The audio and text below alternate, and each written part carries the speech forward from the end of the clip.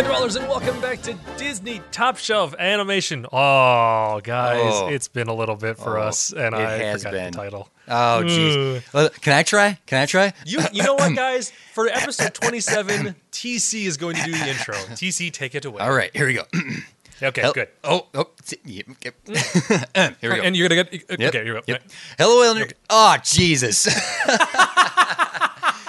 Hello, Internet Dwellers, and welcome to the Top Shelf Disney Animation Studios Library Podcast. I am TC DeWitt. With me, as always, my beautiful, talented, well-spoken, gassy co-host. That's pretty much true. Jeff Bell. Jeff Bell, how you doing today? I'm doing fantastic, TC. And you know what? If you continue, I should never have given you the power because I don't think I'm going to get back the show next week. I think next week it's just going to be TC doing the entire show. No. I will not be here. See, I tried to do that bonus episode alone, and though I did people liked it. People liked it, but it was weird. It was weird recording by myself. I listened to it on the plane ride out to California. That was enjoyable.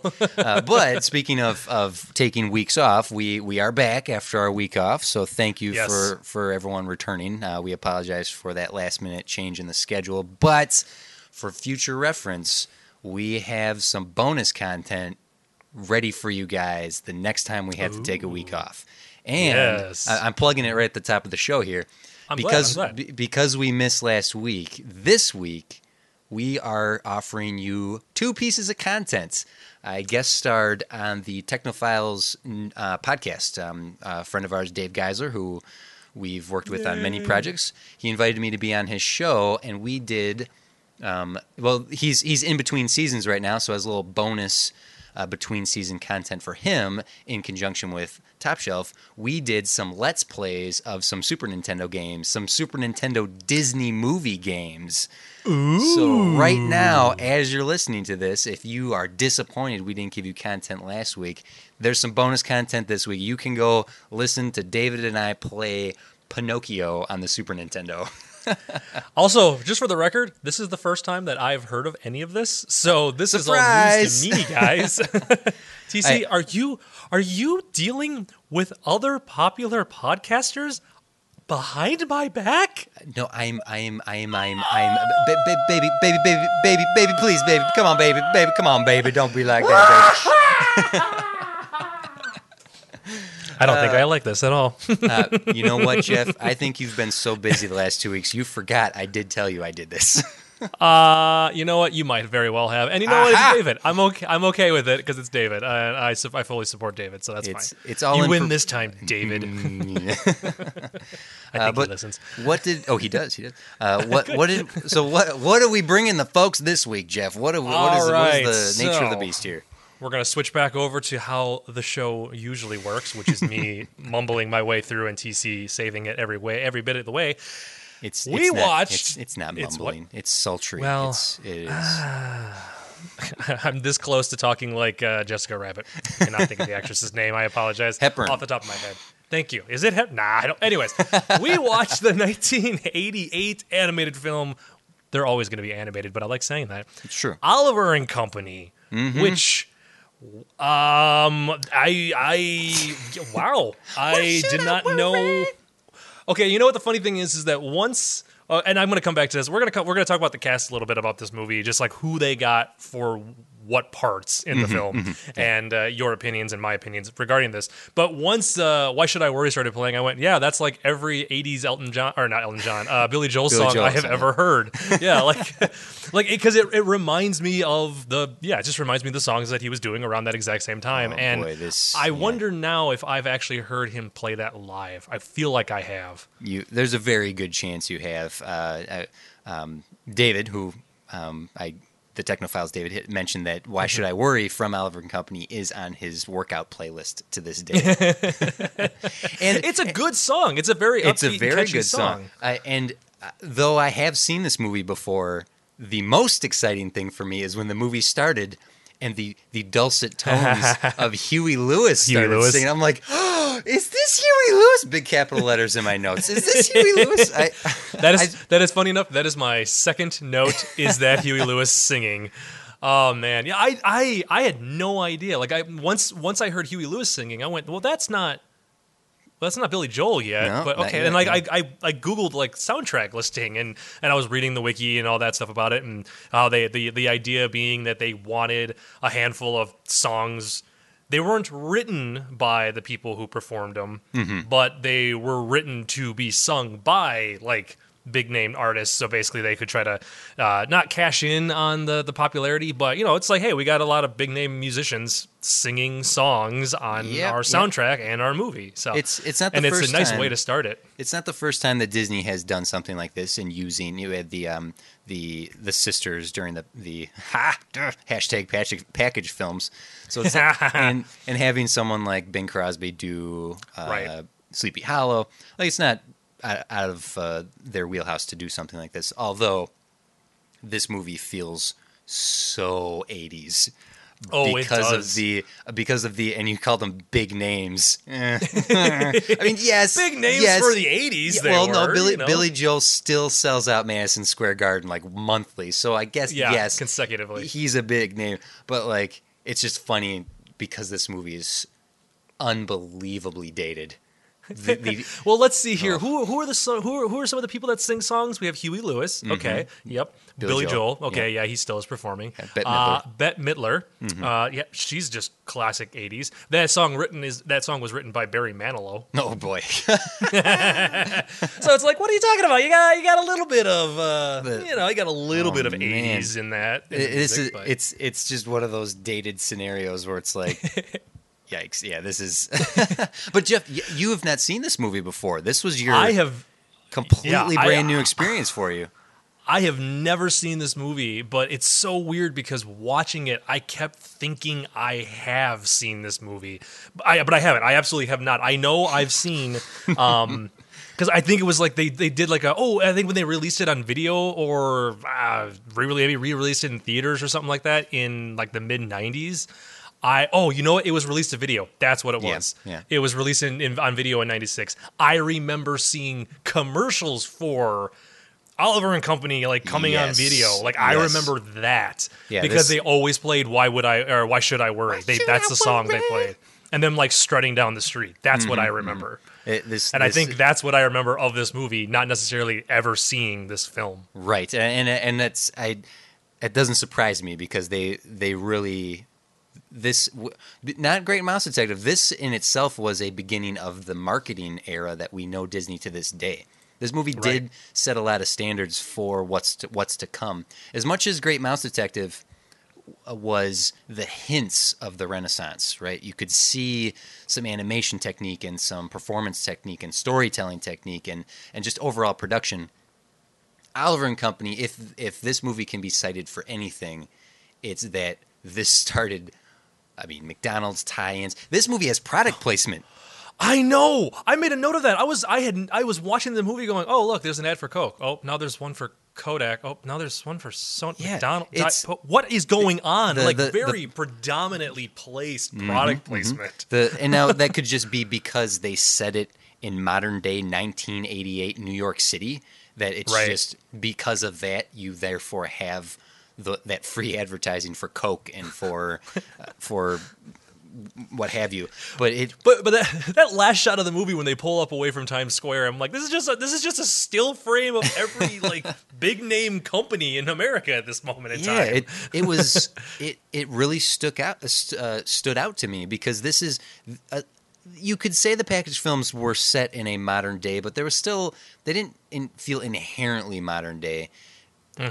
This is the first movie set in present day. When it was released, it was set in the present day that it was released. We have not seen that in any other Disney movie up to this point.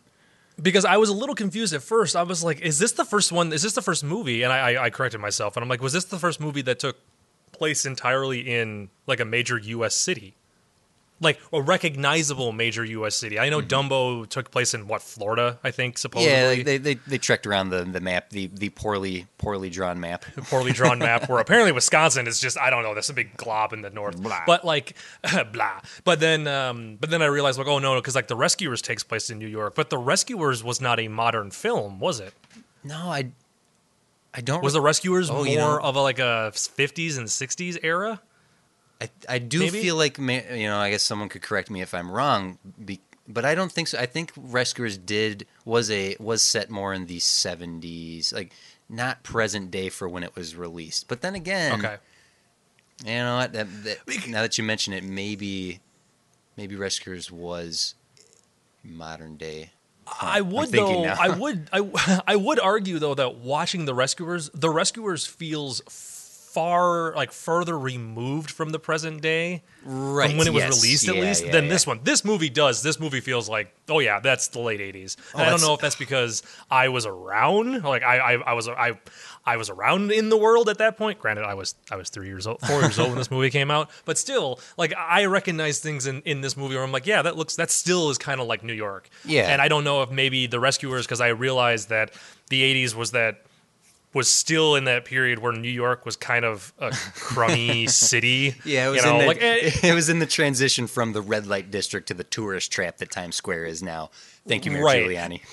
And now this film does, however, because I mean they do go into Times Square, even if it's just briefly. It does. This movie feels like they're trying to paint a nicer, no pun intended, paint a nicer image of New York than maybe it was at the time. Because I've seen a lot of. I mean, I grew up watching '80s movies, a lot of live action movies, and a lot of them took place in New York, and they all just felt dirty and grungy and crappy. I mean, yeah, well, that's New York for you.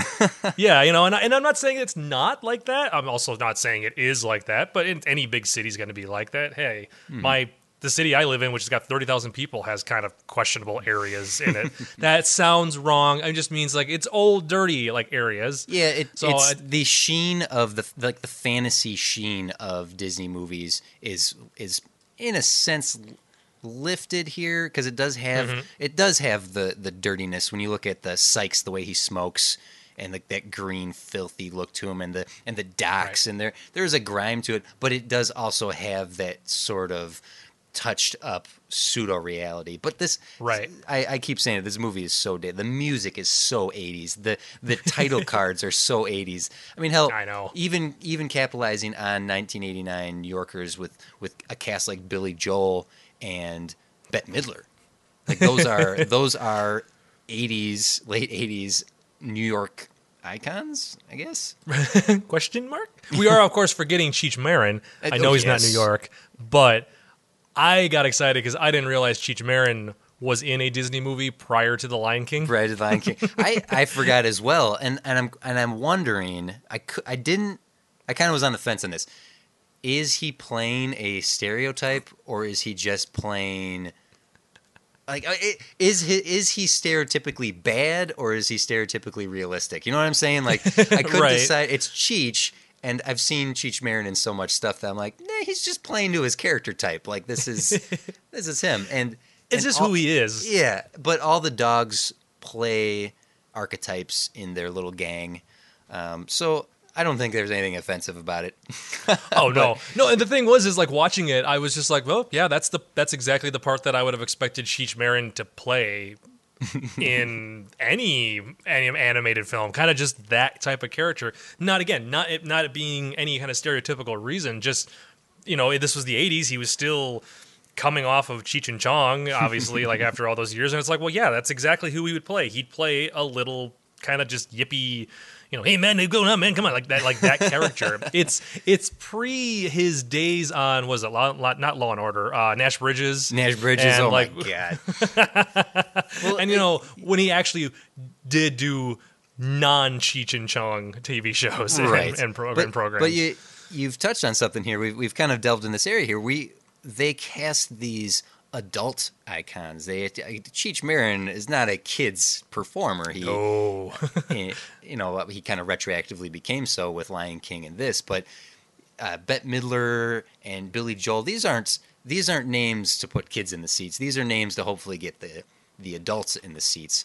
Which, and I want to get into this a little bit later, but this is just part of that. This is part of the Katzenberg Eisner era. That a decision like this to try to capitalize on. I mean, hell, even Dom DeLuise. Come on, Cannonball Run and Smokey and the Bandit. Like this is no kid is gonna know who Dom DeLuise is. No, this movie. This is Burt Reynolds' sidekick here, and and now actually, I thought Dom DeLuise. It was neat to hear him in a Disney film, but he had only done one Don Bluth film before this. So he's known for his Don Bluth roles, but he hadn't. But this is and it's crazy because he doesn't even sound like Dom DeLuise to me when I was listening to it. Like I know he was because I know he played Fagin. But it's like it didn't sound like what I always know of Dom DeLuise. And I don't know if it's just because I grew up watching, the like obviously a lot of the Mel Brooks movies and a lot of like those types of films where he always played the over the top kind of crazy.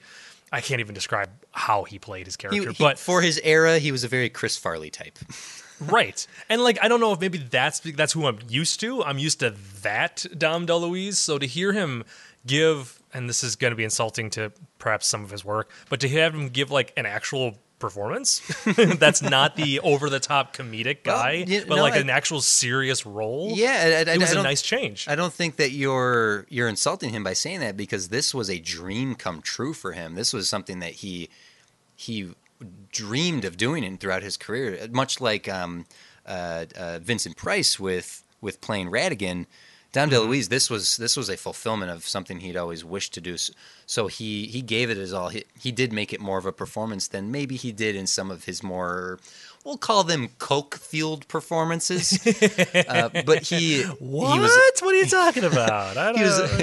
He was allowed to ad-lib much of his dialogue that they ended up using. And yeah, there is an interesting element to his performance. I honestly think that he and the voice actor who plays Sykes have the strongest performances in the whole film.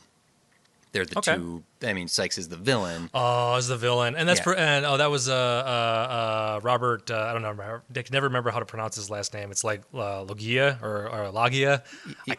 Everybody knows who he is. A, by his voice, and B, if you've ever seen the Tom Hanks movie Big. Yeah. Or Independence Day, or Scarface. Come on, any of those works, okay, guys? He's a famous character actor, and he's one of those guys like, oh, that guy. Yeah. It's what Philip Seymour Hoffman was and John C. Reilly were before their careers really took off. Like, oh yeah, that guy. Right.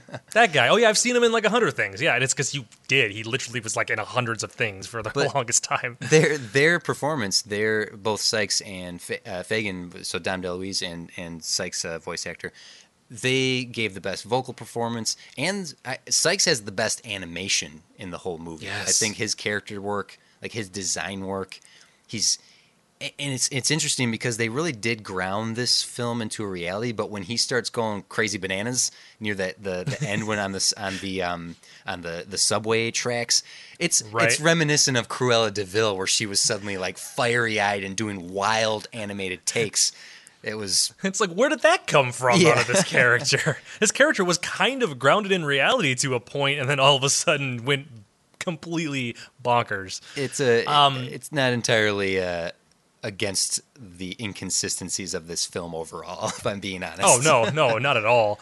I would like to say, though, the movie threw me for a little loop. Since we were talking about Sykes as the bad guy, it threw me for a loop for a while because going into it, again, I didn't know Sykes was a bad guy, or was a character in the film. Mm-hmm. So I'm going into it, and the character that Dom DeLuise plays, Fagin, I was like, oh, is he, because it was kind of leading this way, I'm like, is he the bad guy of this? Are all of our kind of like our Dodger and Tito and all them, I'm like, are they all kind of the bad guys? Is that where we're going with this? Well, and it threw me for a loop a little bit until then Sykes showed up and I went, oh, so they're all more like morally gray. Mm-hmm.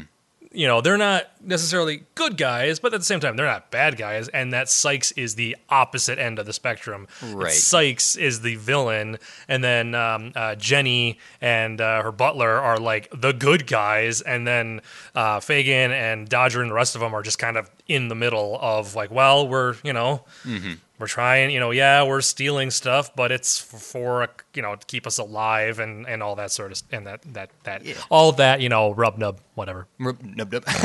Rub nub nub. Well, nub, nub. It's like Dodger's an a-hole, man. I know. Billy Joel did fine with the work he had, what he was working with. He's not an actor, okay? Like no. he performed his lines fine. In fact, look up any behind the scenes footage or photos of Billy Joel. He's wearing his white T-shirt and sunglasses for everything. Of course, course he is. Everything. But Dodger is a jerk. Like I don't. He's not like a cool guy. He's a smarmy jerk of a guy. To be honest, he has the cool guy attitude. Yep. Of a lot of DreamWorks movies, which again is the Katzenberg effect here, is what I'm going to call it. This movie does not feel like a Disney movie. I know we've said that about Disney movies before, but this does not feel like a Disney movie. This feels like Katzenberg pushing a different for what he thinks animation should be. It's modern day. It's hip. It's cool. Everyone's too cool for you. Right? Yeah. Like that feels very DreamWorksy. Right, and also meanwhile pulling pulling celebrities and those big name people and actors and such that he remembers maybe from his childhood in some cases, and going, yeah, we got to get them in this movie because that makes sense to have that character or this actor and this musician, and it's like, but the kids don't listen to them. But it's like, no, it's cool. The kids love these people. We'll delve into the history since we've been touching on this era behind the scenes quite a bit, but the characters aren't likable. I mean, there's elements that's like, oh, that's neat. Penny I like. Obviously, she's a sweet little girl, but and the opening scene with Oliver being left alone in the box, and the rain destroying the box. It took us almost 20 minutes, Jeff. It took us almost 20 minutes to name and discuss, we're going to talk about him now, the title character of this film. Yeah, I know we kind of skipped entirely over Oliver. I think that says something about this movie, okay? Is Oliver... He's not a main character. He's not the main character. No, he is not the main character. For 20 minutes, he just sits and watches. He is completely ineffectual as a character, and this is just poor screenwriting. Well, and if you think about it, look at what happens with this character. He gets a happy ending and he goes away, and the rest of the cast basically bring him back to the movie. Yeah, because they go after him to bring him back. It's a very cute opening. Yes, seeing him in the box and like, oh, I'm a kitty. Why won't anyone adopt me? But yeah, he gets his happily ever after. And you're right. Just when I think I'm out, they suck me back in. Like, I was happy. Why'd you bring me back? And then Dodger would be like, fine, man, leave, get out of here. That's right. Walk out the door. There's the door. I don't care.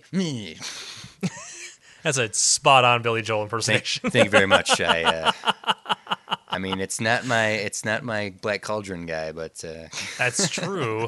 Which was still pretty dang spot on. Thank you. So where I said Sykes and Fagin were the best animated characters, I think the best vocal performances, we cannot ignore the fact that Bette Midler rocked Georgette as the character. As her character. So much so, Georgette to me stands out in this whole film. It might be because of Bette Midler's performance, but I think of this whole film, Georgette is the Disney character. She has the showstopper. She sings like a Disney villain. Like in a different version of this script, when they could figure out who the hell the main character was and who the bad guy was, Georgette and Bette Midler's performance of Georgette and the animation of her and how she's written, she is a very Disney character. Much in the library we've seen so far, and much like characters we'll see in the future, she stands out to me. She stood out, and when she showed up, again, this is my constant confusion as to who the bad guy was in this film. I went, wait, she's the villain? Is she the bad guy? Because she doesn't want Oliver around, but then she kind of all of a sudden turns as well, and I was, but who? Pick one bad guy. Pick a lane and stick with it. Oh, so bad. Yeah, and I feel bad because I do know that there are people do have a soft spot for this movie. People do have fond memories of this movie. We are entering an era, Jeff, where most of our listeners will have grown up with the films we are discussing. That's something that we're going to have to be aware of as we're discussing the movies coming up. These are movies that we will have specific nostalgia for because we will have seen them when they came out. I didn't see Oliver and Company in theaters. I don't remember seeing this movie at all until I remember the commercials like crazy. But right. I don't know when I first saw this. It was within the past 10 years is when I finally sat down and watched this movie. But I understand that there is a love for this movie, and there are some cute elements to this movie. But in the grand scheme of things, of the dog and pet movies, the animal movies that Disney has made so far, this really is one of the weakest. And I'm kind of like jumping way ahead in the conversation, but it's worth pointing out now that this movie has a lot of weak points in it, and that's super disappointing. I mean, in its original conception, it was meant to be a Rescuers sequel. I don't know what the Rescuers sequel was going to be, and they eventually moved it to Rescuers Down Under, which we'll get to in 2 movies. But right, I mean, hell, Penny, Jenny, come on, right, and they're basically kind of the same character-ish. Yeah, they less. even look alike. Yeah, right. I like to think in the back of my head that it is the same character. That after the events of the Rescuers, she went on, got a name change, and continued to live in New York without aging for another 10 years. Witness protection. Yeah, exactly. Oh, probably from Sykes. What if Sykes is actually the former husband of the lady from the rescue, Madam? Oh my goodness, everybody, we broke this one open! Nope, I like this idea. I do not prescribe. Subscribe? Prescribe. I prescribe to your nonsense. But after the success... Also, for a quick second, TC, for a split second there, the way you were going, I thought you were going to ask me, where do I rank it amongst all the movies? I thought you were leading into it. And I'm like, oh, no, you don't. No, you don't. Like a half hour into the show. Exactly. No, we still have much to discuss, because right now I am leaning towards these negative elements of it. I am touting the positive of it. I think Bette Midler does a great job as a Disney villainess, she feels very Disney. I think the voice acting from Dom DeLuise, I mean, his ad-libbing, being a forerunner to Robin Williams for what we will see with the genie in Aladdin, being this forerunner of trusting a performer to spit out enough good stuff that you can build a performance around him. And the climax of this movie, the animation of the chase of getting on the subway tracks and Sykes smashing the window with his fist, and there is some pretty solidly cool elements. This is a subtle thing, but it's a detail that I appreciate. When Sykes first shows up, Fagin breaks the mirror off of his car. Remember that? He breaks the mirror and he falls into the drink. At the climax of the film, when he shows up in Fagin's office, he touches the model and breaks the same mirror off. I did not catch that. Yeah, that's a nice touch. That is the type of detail that spread across an entire film makes a film stand the test of time. I'm not saying this film is standing the test of time just by that respect. Nope, that's it. That was the sole reason it's standing the test. People will forever remember this because a mirror got broken. A silly little mirror gag. Well, I do want to talk about, we are, like you said, we are kind of talking a little bit more about the negative side of the movie, but I do want to point out the fact that this was the movie that started using a lot more CG in it. Oh yeah, all the cars and a lot of the buildings, like the whole train, like basically the whole train sequence, or on the L or whatever you want to call it, like that whole subway sequence. Like most of the vehicle on that was all CG. I mean, it doesn't go without like being noticed. It's not like seamlessly integrated into the animated portion of the film, or like the hand drawn stuff, but. It's fascinating to see, like, we went from The Great Mouse Detective, which had, what was it? Oh, it was the clock tower sequence. Right, the finale, yeah. Right, and then you're going in this movie where it's like every car that passes by and that they hop on and they drive in, it's like it's all, like, it was all CG, and how you can kind of see, like, oh yeah, the technology is getting a little better. It still looks a little fake compared to what a hand-drawn would have given you. I'm not sure a hand-drawn would have gotten you more realistic. Does that even... My head just hurt because it would have blended. It would have blended together better, which is often a case where animated movies utilize CG and hand drawn. It doesn't quite mesh, and there are moments in this where it doesn't mesh very well. But there are moments where the CG and the hand drawn animation blend together pretty darn seamlessly. Right. I was just going to ask you if the CG was distracting at all. Like, did you go? Oh, look, CG car. Like, were you ever at that point with the movie? It didn't jump out for me in that respect. What did jump out for me is that this is a less refined animation style. It's not the Xerox sketchy style that we saw in the early '60s that we got with like Sword in the Stone and 101 Dalmatians, because they made that work for their style. There is an unrefined element to this animation in general, and I think that's due in large part because Katzenberg said, movie a year. We are releasing an animated film a year from this point on. And that is a tall order for a company to pump movies out. When you pump movies out like that, things are going to be sacrificed, whether it's the animation or it's the story or the performances. It's the difference between wanting to make money and wanting to make art. And the animation, the hand-drawn, or the CG didn't jump out at me at any particular moment where I was like, oh, geez, I get it, guys. That's a computer-generated image. What jumped out to me more was the less refined look of... Because really, compare Great Mouse Detective to this, and you would think Great Mouse Detective was the newer film.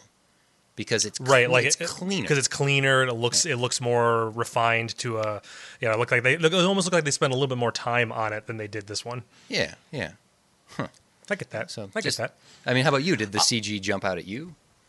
It's hard for me to say for a fact. I know there was definitely some of it that did blend really well, but it did. Just knowing, after having seen all the movies we have, and knowing they did use CG in the film, I didn't know it to what capacity. I just happened to have read that they were using it, because they're like touting it like it's like 11 minutes worth of this movie was CG, whereas like the Great Mouse Detective was just that scene, right, or just those elements. There was a couple of them that I went like, oh, okay, another car CG, all right. Them talking about, though, apparently like some of the skyscrapers and the buildings are CG, and none of that stuff stood out to me. So I don't really know in what capacity that is supposed to be computer graphics. If it is, okay, that they did a great job at mimicking a hand-drawn style, because that's what it looked like to me. Yeah. I might have to look in a little more digging, or do a little more digging to see exactly what was CG when it came to the buildings. But it was never distracting, I guess. Yeah. It was just more of okay, look, they're doing more of it. And I feel like they've either tapered off a little bit as to how much they use as these movies go on, or they just did a better job at making it match the rest of the film. Yeah, I'm curious as we move beyond this film and CG does become more prevalent, how well it's aged, because some of these movies you haven't seen, some of these movies I haven't seen in many years, and the more scrutinizing eye that we have as a modern film watcher might be, oh boy, that's really, carpet doesn't look good at all. I mean, that's right. Guessing at this point. I know. Please don't remind me about how carpet might look when we get to Aladdin. He'll Please look don't. Great. He'll look great. He'll look great. I swear. But it's not to say that they didn't put detail work and really put a lot of effort into this film, because they did. I don't want it to make it seem like I think this is a sloppily put together movie in general, because they even going so far as the animation team. There's always, like with Bambi, they brought actual animals in to study, and there's movies of the past where they've done something to figure out how to make an element work in a film. Like with this, the visual referencing that the animators used was going throughout New York City with a camera 18 inches off the ground to get an idea of a dog's eye view. That's really clever. It's a simple technique, but it's a technique that worked in this film in terms of its perspective. I appreciated that. Right. Well, and it did. It they could have faked it. They really, honestly could have faked that point of view and just went, well, I kind of think it looks like this. But the fact that they took that time to get that resource material just shows that they did care about doing something, right? Yeah. That sounds horrible. It makes me sound like I just absolutely hate the entire film. Not the case. Not the case, guys. Yeah, don't get sad. But yeah, no, I do like when they do that sort of thing, and it does. It does. It feels like New York. It looks kind of like what I would expect New York to look like from that point of view. And they did do some research, which I guess cool. Sorry, guys. Like I have like a little to say about this particular film. Well, let me jump on some stuff here. So if I can, so Dom DeLuise actually passed up being in Land Before Time to be in this movie. So he said, man. "I'm sorry, Don. I know you, Mr. Bluth. I know you and I are buddies." But I need to go do this Disney movie. I can't pass it up. And he passed up being in Land Before Time to do this. Now, I don't think this would happen today because you would not want to scavenge the box office. Land Before Time came out the same day as Oliver and Company. Oh, man. Hey, Don Bluth went head to head with the mouse with Land Before Time. Why? Oh, wow. I mean, that's Don Bluth. Yes, and showing it outgrossed Oliver and Company by a long shot. Because Oliver and Company, and obviously I don't want to get in here and be like, here are the numbers and blah blah blah. But I think it's important to point out that the upstart that was Don Bluth that went off to form his own company managed to defeat a Disney film. This is the only one that he was able to do in his career was Oliver and Company, because from this point on he went face to face with the Renaissance. So sorry, buddy, you were doomed for failure from the get go here. Your time has come at this point. But before that, actually, another animated film had defeated a Disney film, which was the Care Bears. We didn't mention this in the Black Cauldron, but the Care Bears movie outgrossed the Black Cauldron. Come on, guys. That is so disappointing. Like, I'm sorry, this movie about fluffy, happy bears that all do weird powers from their stomach, that beats Disney. Huh, yeah. Okay. I mean, I guess do the comparison real quick in your head. Happy, fluffy animals that can sell toys. Right. Dark, depressing demons. Well, to be honest, not to tangent off into the Care Bear movie, but have you seen that movie? No, I have not. There is a demon in a book that tricks a kid into using black magic to take all the love and care out of the world. I did not know this existed. Oh, I mean, man. I knew it existed. I didn't know that was a part of the movie. It's unfortunate. My ironclad memory for garbage.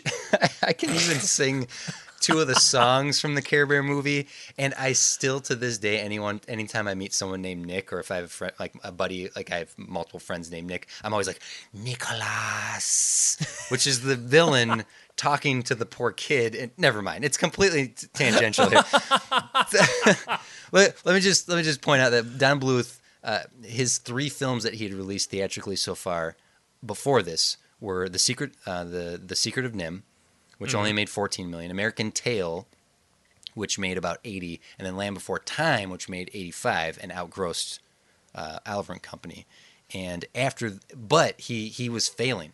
He still failed with that because of how much animation effort they were putting into those 3 films.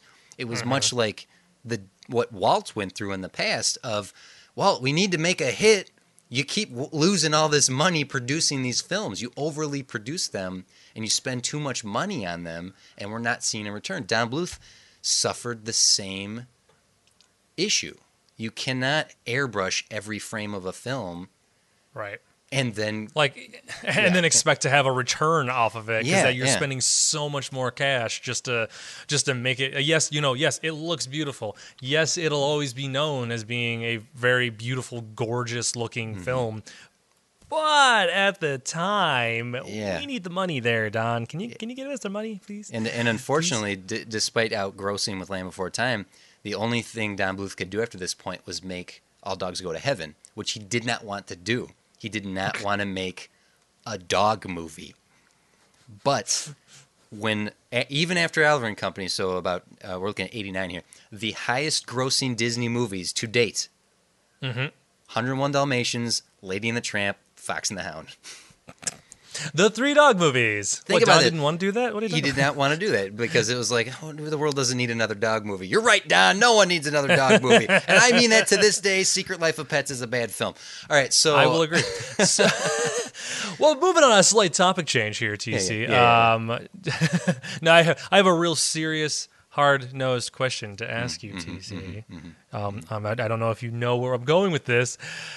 Do you think we should have cast Bruce Willis instead of Billy Joel? Oh, that is not where I thought you were going with this. I know. But you know what? I know. I do think they should have cast Bruce Willis as Dodger. Seriously, though, Bruce Willis has done voice work since. Over the Hedge, he's the voice of the raccoon. Yeah. He's got a talent for it. And honestly, this was peak Bruce Willis, right? I mean, right, because he's already released The Return of Bruno, so he's already released his actual album. First off, so I'm sorry, it was not the peak of Bruce Willis; it was the downward spiral beginning. Shut up. I know you were meaning Moonlighting as the TV show, and he won Emmys, and Die Hard, right? Well, we're gearing up into Die Hard territory at this point because it's he was already the Moonlighting star, a year before Die Hard. Right. So he was. It's the peak of Bruce Willis. It's not the downfall. His star was rising, Jeff. Back. His star was rising. You're right, though. Bruce we have Willis, yet to hit Hudson Hawk. That is the important part here, TC. Bruce as Dodger? Hell yeah. That would have been. Wouldn't that have been fantastic? He could have still sang the one song that he had to sing. Why should I worry, huh? What? Or just have Billy Joel still sing the song and have that be Dodger's singing voice. You know what? It would still have worked. That is the Disney way, right? You cast a voice actor and then you cast someone else to be the singing voice. Exactly. Go on to IMDb right now and open up both Billy Joel and Bruce Willis's page and flip between them. Their photos line up so well, and it kind of looks like the same guy. Man.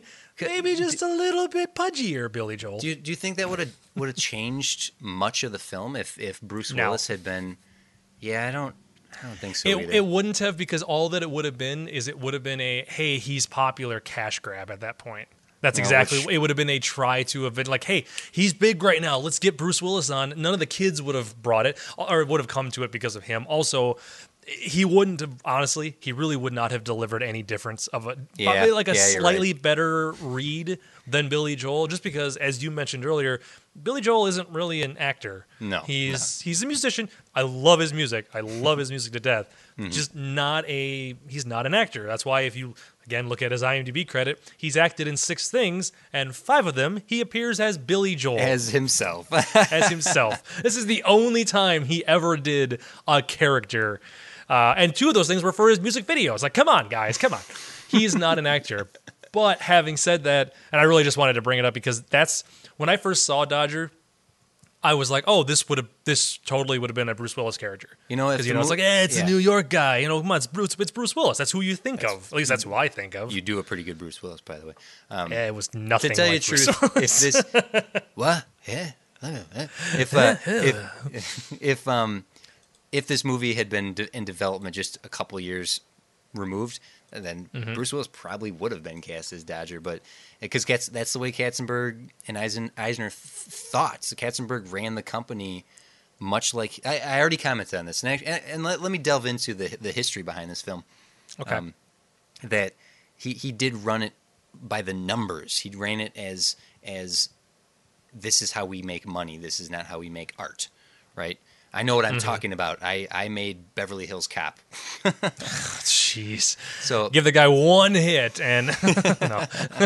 And actually Eisner and Katzenberg would always take the credit for Beverly Hills Cop. They would always, it was me. It was not me. And it was not Jeff. It was me. Oh, don't listen to Mike. Don't listen to Mike. It was me. It was me. It was me. It was totally me. But in this Katzenberg era, so the way this movie came about was Katzenberg and Eisner would do. They called it their gong show. They would do pitch sessions, which I would love to work for a company that would do this, because what they would do is they would do pitch sessions. Anyone in the company, in fact, everyone in the company was required to come pitch films to them, and they would literally gong people out if they didn't like an idea. Oh man! Right. So they did this at Paramount when they were running things there, and so they brought it over to Disney. Another like glimpse behind the Hollywood curtain for a lot of these animators who had only ever worked at Disney. And the rejection rate was so high, but people started figuring out what they like. Like Katzenberg wanted modern day things. Fairy tales are done. No one gives a crap about fairy tales anymore. Give me something hip. Give me something cool. So the senior guys couldn't figure out how to pitch, but the younger employees did figure out how to pitch, right? Okay. And they wanted to take animation into a new direction, and the best way to do that is to bring in new blood. And a lot of the new blood pitched to their tastes and pitched to their ideas. So moldy old fairy tales is what they were called. They wanted smart modern stories for the 20th century. That's what's in. Pete Young, who was he was a younger animator producer at Disney. He was only about 30 in this era. And everybody liked this guy. He was one of those just super likable guys. He came up with the pitch of Charles Dickens with dogs set in New York City. And all he had to say was New York City and dogs. And Katzenberg was like, go on. This sounds great. This sounds great. Because we totally haven't done anything similar to this in the past. Another similar idea that almost got accepted here that were making their way around the room was a Hansel and Gretel with a Valley Girl perspective. So like Hollywood, L.A., down and out in Beverly Hills. And see, right, you're groaning at that because that's such a dated idea. It's too close to the era it was in. Whereas something that was removed from the era, like Joe Hale, another oldie but a goodie at Disney, he proposed a World War II themed film that they were like, no, we don't. Come on, no one wants to see World War II stuff. Come on, get out here. In these pitch meetings, Ron Clements, who is a name that will pop up a lot throughout the Renaissance, he tossed out Hans Christian Andersen's Little Mermaid and Robert Louis Stevenson's Treasure Island. Like those were his dream projects, and everyone was like, no, come on. What did we say about fairy tales? Get that garbage out of here. Well, he was like, you know what? I'm writing up a pitch anyway. I have a feeling that kind of worked out for him. Yeah, it worked out in his favor there. Huh? No, a little bit. But you know what worked out better, TC? What's that?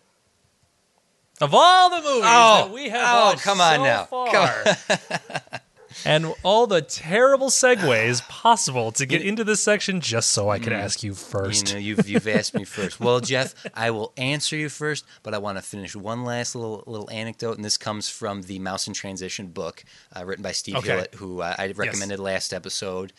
He pitched this. Just shows the kind of person Katzenberg was. This is really is telling of him.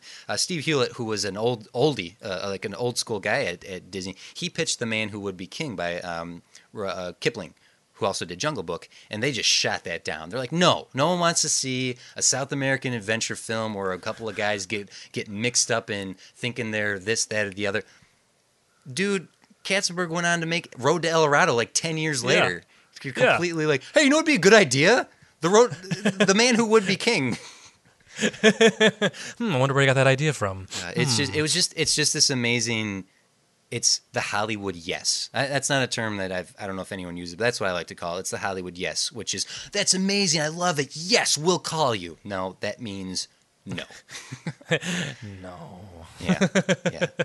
So Pete Young is the one who pitched Oliver and Company, and over the course of developing this film, he worked his butt off on this film, and they would come in the room. Eisner would come in. Hey, no, try this. Roy Disney would come in. No, try this. Katzenberg would come in. No, do this. Constantly bombarding him with ideas, and even demanding a full storyboard presentation that Pete had to do himself. Pete Young had to do alone, and he hated everything about what he had to do, but he wanted to make this movie. It was his idea, and they just ran him through the ringer, and they treated him so poorly. Just this young, poor guy.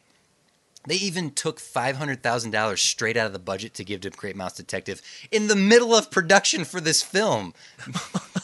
Because Great Mouse Detective was testing better. So they're like, sorry, Oliver and Company, here's $500,000 gone. Oh, my gosh. Oh, see, and that would just be like, I'm sorry, what are you doing to my movie? And, well, I guess I'm done. Thanks. You can finish it. I'm going to be over here crying in the corner with sad, Dom DeLuise. A sad ending to this is that Pete Young passed away at 37. He died very young, before Oliver and Company was even completed. his baby. And I don't know. I mean, it wasn't. I'm not saying this led to the end of his life. It's just that his life ended so prematurely for someone who was an inspired creator, the machine ate him up and spit him out like a lot of these Disney guys. But the young guys came out of this playing the game and knowing how to achieve art along with marketing. And that being said, where do I rank this in the grand scheme of things? I am so glad you did not keep talking and hope to make me forget that I asked you first. I was waiting Jeff, for you with to then all ask the movies we've watched so far. No. I asked you first, buddy. I think it's pretty clear. I mean, obviously we've been sitting here for this entire episode, and I've been. You can hear the tone in my voice. You can hear I'm not a fan of this movie, and whether it's because I know what was going on behind the scenes, and I feel bad for what the studio had become. But I want people to keep this in mind. I don't read any trivia. I don't read any background information until after I've watched the film. I want to form my opinion as cleanly as possible. And I thank you guys for tweeting theories and comments at me, but I save them for the most part until after I've watched the movie without any preconceived notions. But you've heard the tone of my voice. You can hear. You can tell. I can tell. Because of Bette Midler and kicking it with Georgette, and Why Should I Worry is a really good song. Oh, for those two reasons alone, I am putting this above Black Cauldron, but it is the second to last movie on my list right here. Ooh, so TC putting it in at number 6. Yeah, this is number 6, and I hate to belabor the point, but it's just there's something not great. There's just a lot of not great things about this movie where it's I don't know who the main character is. I don't know what's the direction this film wanted to take was. It felt like it could have used maybe another $500,000. I think that's what it needed, Jeff. Long story short, this movie could have used another $500,000 and it would have been great. It would have been fantastic. Where do you rank this guy? Well, I am not far behind you on my opinions regarding the movie. It was definitely it was fun to watch. I liked Dom DeLuise's performance. I loved Sykes as the villain once I realized he was the actual villain.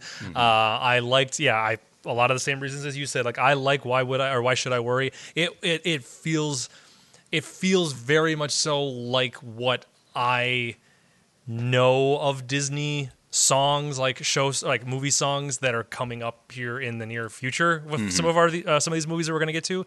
It definitely did feel like that direction, and that made me happy. But at the same time, it wasn't. It wasn't enough to save it. I'm actually putting mine a little higher. However, I am also putting mine above the Black Cauldron. So I'm putting mine at my number 5 spot. Okay. Just because, it was fun, but the fun elements just was not enough to save it from. Billy Joel was not enough to save it, TC. And he never is. Like. The Stranger was the third vinyl record I ever bought because I love that album to death. I love Billy Joel's music. Not enough to save the movie for me. Not enough to save the movie. And unfortunately, nothing else. I agree. It could have used $500,000. Good point, TC. Very good point. In the big picture, when looking at the library, I feel like this is a lessons learned film. You can see what can work in this. You really can see what works in this movie. If you really just break it down to its elements, there are the pieces here that they can then use for movies we're about to see in the future. But a lot of the missteps made in this film are dumb mistakes that they have made in their lesser films. Through the 20 plus movies we've watched so far, they should have known better. But it was this grinding machine that was a lot of the behind the scenes stuff really affected this film and trying to capitalize on the wrong things. This isn't what people wanted. You think this is what people wanted to see, but this is not what people wanted to see. Right. And I think we'll explore a little bit more of that whole refining the film and refining the look and what people want. That's definitely when we start talking about next week's movie, because you can see, just like if you look at a lot of like the cast and the crew, on Oliver and Company, you start seeing very particular people are now showing up. Also, Oliver and Company had like 15 writers on it. Like if you look at everybody who technically wrote it. That story card is over a dozen people, which is insane. There's a problem right there. That is too many cooks in the kitchen. Too many cooks. Right. Too many cooks. Oh, don't bring that back, please. Don't bring that back. Well, if we look at our like lessons, if this is a movie for kids, yes, this definitely falls in the same category as Secret Life of Pets or something like the Minions movies or Sing. It's digestible. Sit a kid down in front of us. Cats, dogs singing. It's fine. They're gonna like it. This is great. But if in terms of like learning lessons from this film, no. Try to get a kid to experience the actual Oliver twist to create some sort of conversation to be had with a kid about morality and your place in the world, finding your place in the world. And whereas like we've had movies in the past like Robin Hood and The Great Mouse Detective just recently where we were kind of talking about, hey, this could be a good like stepping in point for getting kids, if a kid's interested in this, hey, we could introduce them to Sherlock Holmes, or hey, we can introduce them to, like more of the fantasy Robin Hood stories. Whereas those movies kind of worked at being able to do that. This one definitely, there's no way I would ever go and actually make the connection of going, oh, it's Oliver and Company. It's like Oliver and Twist. You want to read a book? You want to read a book about this? No, not really. I'll go see a play or watch a movie. Come on now. Yeah, I'm good. I'm good. Thanks. But no, I definitely don't think this one worked in the same way as those other two films. Yeah. Potentially were able to kind of bridge that gap to older media. Mm-hmm. But I do really quick before we go any further or take any questions or answer any questions or wrap it up depending upon just what we have. I do want to make a quick. I want to talk about the Disney tropes really quick and the Disney first for this one. So the Disney first, we'll do that one easier, or that would do that first. It's the first time that a different piece of music has appeared over the 80s 90s Disney logo. I wanted to clarify that. The castle, the blue with the white castle. Yes, because it wasn't the Disney theme. It was the opening score that was kicking in over the opening logo. And my other one is that it was a first song that was written by Howard Ashman. Who would be better known for producing and writing a lot of music for the next couple films that we are going to stumble across. Nice. So those are my first. Those were lesser, more technical sides. But my Disney tropes. All right, let's do this, okay? Disney tropes. Yep. Orphaned main character. Yep. Of course. Oliver. Oliver. The villain has animal sidekicks. Yep, you got the two Dobermans. And then finally, the main character's death fake-out. Ooh. Because that appears a couple of times. Because there's a legitimate moment where even though I'm watching it going, Oliver's not dead. No, he's not dead. Stop it. He's not dead. Look, he's not dead. But they do convey it as maybe he did die. Maybe he isn't coming Oliver's back. Like gone. Oh no, the character that isn't really the character in this movie is dead. What am I going to do now? It's going to just continue on with another Billy Joel song. Look away, baby. So those are my look away. It's okay. Those are my Disney tropes and my first for this particular movie. TC. All right. Do we have any questions? Any asks possibly from anybody out there? Got a few comments from the Facebook page, so you can hit up facebook.com/topshelfpod. We toss up the episodes just to let you know we're recording. If you want to throw any questions at us before we record. Typically on Mondays, and then the episode recording, which you're listening to now, once it gets up, that will be a thread as well. So if you want to comment on anything we've had to say here, head on over there. But leading into the episode, we did get a few comments from some listeners. Andrea, thank you for listening. When she was little, her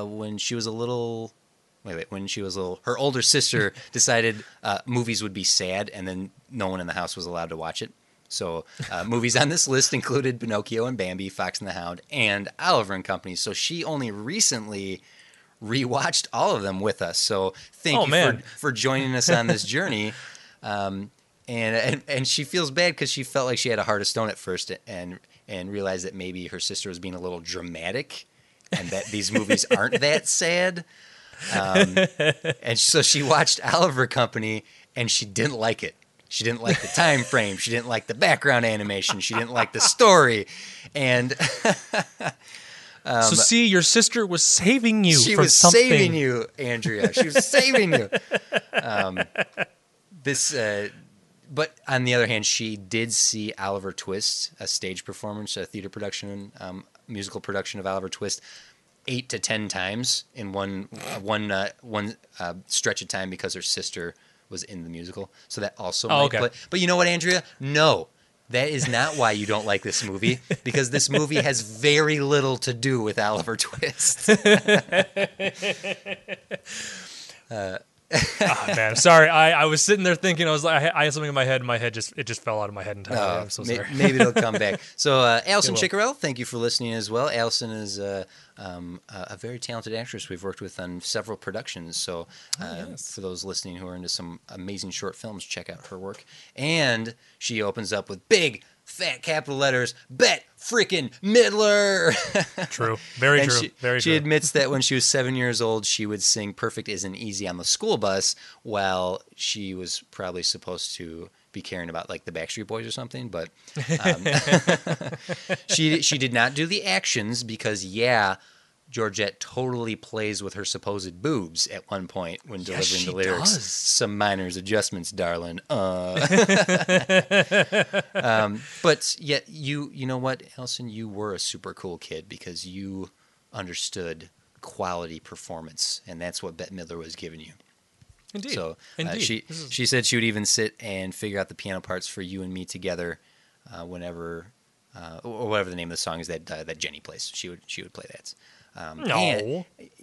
And she does a little name drop in here. Oh. This was her introduction to Dom DeLuise, who was actually a friend of her dad's. So it was fun to see his voice work before she actually met him for the first time. So the movie's kind of special for her for that reason, which... Allison, you knew Dom DeLuise? He's a legend. That's amazing. Also, I'm glad that I didn't say, man, Dom DeLuise, what a jerk. I hate that guy. And then she reminds us, and we did notice this in Why Should I Worry? There are some familiar-looking pups such as Pongo and Lady, although those movies take place in different time or different eras. So we'll just say that they are pseudo-cameos. Right. And they are time-traveling dogs. There will be a future animated dog movie Disney will release that explains the secret time-traveling of pets. Oh, my gosh. You know what? If it was a DreamWorks movie, it would just be titled Time-Traveling Dogs. Yep. But if it was... It's like, real original there. You might be one of those guys that, renamed the movies from Oh, boy. Time-traveling sure is rough. Am I right, guys? Oh, boy. Jeez. Oh, don't give any ideas, TC. There might be people listening. Yes, Allison. People of power. Yes, Allison. Poor baby Oliver at the beginning of the film. Definitely. That is a sweet, sweet sadness right there. And finally, we have one final comment from Wyatt. Wyatt, thank you for listening. And with Oliver and Company, Disney attempted to earn recognition with an older audience with popular music of the late 80s of Billy Joel and Bette Midler. And he's wondering why we think Disney went that way to put butts in the seats the way when later they went back to their Broadway Calypso Disney style pastiche flair, right? With Little Mermaid. Mm-hmm. He feels that was contradictory for and a bit embarrassing for a children's film or because so you're not we did kind of touch on that they were trying to market funny. I don't know why they were doing this, but it's like I said, they learned lessons from this film and capitalized on what didn't work to create to go back to princesses. And there's something that Disney is very smart about, especially in their more recent films. They don't title the films with girly titles. The Little Mermaid has a girlish quality to it. Beauty and the Beast. Beauty, that's a Sleeping Beauty. And Cinderella, Snow White, like those all have very feminine, girlish connotations to them, right? We can admit that. But Frozen does not. Tangled does not. Because someone is smart enough to go, oh, hey, if we don't say princess movie, or if we don't have something that specifically says princess movie, we won't ostracize someone who might be like, that sounds like a girl's movie. Right. Yeah. So we're kind of moving away from that era where, like we were talking back in the day, where there'd be, well, here's an animated film that was obviously geared towards girls, and here was one that was a little more geared towards the boys, and then back to the girls again. It's like, no, we're just going to be very kind of vague. Yeah. And just they do still kind of let that pendulum swing. which is smart because they're playing to both sides of the market. But in general, I feel like, yeah, it was weird that they that they tried to use adults and whatnot. But at the same time, that can succeed when you look at, and not to look too far ahead, John C. Reilly was the perfect voice for Wreck-It Ralph, right? Absolutely. And I think that'll come out of the Laster era when we get there. Whoever his voice casting, like whoever's doing his voice casting, that person is a genius. So, but that is all our comments. If you'd like to tweet at us, you can tweet at me at TC's Big Head, or you can tweet at Jeff at Random Bell. Again, you can hit up the Facebook page to comment on any of the episodes we've posted, past, present, or future. And a quick plug for Lindsay and Colin. So check out the other Top Shelf podcast, which is going through the Oscar Best Pictures. Their most recent was Moonlight. No, what did it? They just did The Artist. That was their most recent one. Yeah, and in case you guys did not see, I posted it a couple weeks ago or last week when it happened. But Lindsay and Colin are moving their show. Their show will be released on Fridays when they release them. Mm-hmm. Just because we were a little concerned with them coming out, they were releasing their episodes on Monday, which was in the same time we were posting that we were recording, and we didn't want people to lose sight of either show, basically. So we wanted to give Lindsay and Colin their time on the weekends, or actually Lindsay and I were deciding this because we went up north for Labor Day weekend. Actually, Colin was there too. The three of us were discussing it. Yeah, and we were brainstorming and talking about stuff and realized that would be best to move it to Friday. Yeah. So their show will be on Friday, so the whole weekend, and then we're there back on Monday through Wednesday. Yeah, and one quick additional plug for our bonus content this week, which is my guest appearance on the Technophiles Let's Play, Technophiles podcast Let's Play, which is linked below here, as well as on Facebook or on Ghost Hat, where Jeff will post this. And let us know what you think of that, because we got a few more of those coming out, and I'm curious how people. It's a different style of content, and I'm curious how people react to it. So. Well, I'm excited to watch and or listen to it as well, TC. Well, I am excited to actually get you on the next time, because you were so slammed. There was no way to get you involved in the Let's Play. I know, and I'm so sorry. It's been too busy. Don't worry life about it. Life has been tough. Darn life, adulting. Darn life getting in the way. Let's talk about Disney movies. Let's. Yay! It makes my soul feel nice inside. Speaking of Disney movies, hence this podcast. Also, King of Segways today's episode. This week. Let's do it. Next week's movie, TC. Uh-oh. Next week's movie. TC, I am very excited. Because I have not watched this movie in... I couldn't tell you the last time I saw this movie. Honestly. We're watching the 1989 Little Mermaid. We might, maybe, little tease, have a special guest for this episode. Yeah, I'm not going to say whether or not it's going to happen. It just all depends upon scheduling. If it does happen, you will hear special guest talk. Yes, when it happens. Otherwise, you'll hear me go, "Yeah, it didn't work out. Sorry, guys." And then I'll tell you who special guest was supposed to be. But we might actually have our first special guest for this show, mostly because I was told they were going to be a guest on this episode. There was no arguing about it. There was no arguing or asking. That's happening. So we're gonna try to make that happen for next week's episode. Hopefully next week's episode will be next week. Hopefully we won't miss much. We won't do that to you again, guys. No, that was totally last minute and just out of the blue, and we try to make it work. As it is, we're recording this episode the day before the episode goes out, just to make sure they don't need no inside baseball, Jeff. We show behind the scenes and the production of the films. They don't need to know behind the scenes. All right. But when do we do the podcast about the behind the scenes of the podcast that we do? That'll be our special podcast that we create after this series is over. Ooh, top shelf podcast. That's right. All right, I think that about does it. We're done. Say your farewells. Well, thanks everybody for listening again. Thanks for coming back with us, and we'll see you next time. TC, do the sign off. Yes, I am TC for Jeff Bell over there. For all you listeners out there, saying thank you once again. We'll see you next time. And this is a very wordy sign off. It is a very wordy sign off, but I'm okay with that. Bye. Oh wait, no, we're still on Alabama. Why should I worry? Why should I care? I'm doing the Stevie Wonder rocking back and forth. I don't know why. I think it's the sunglasses. This has been a production of Ghost Hat Media, proud member of the Ghost Hat Network. Find them online at www.ghosthat.net. I like the ending.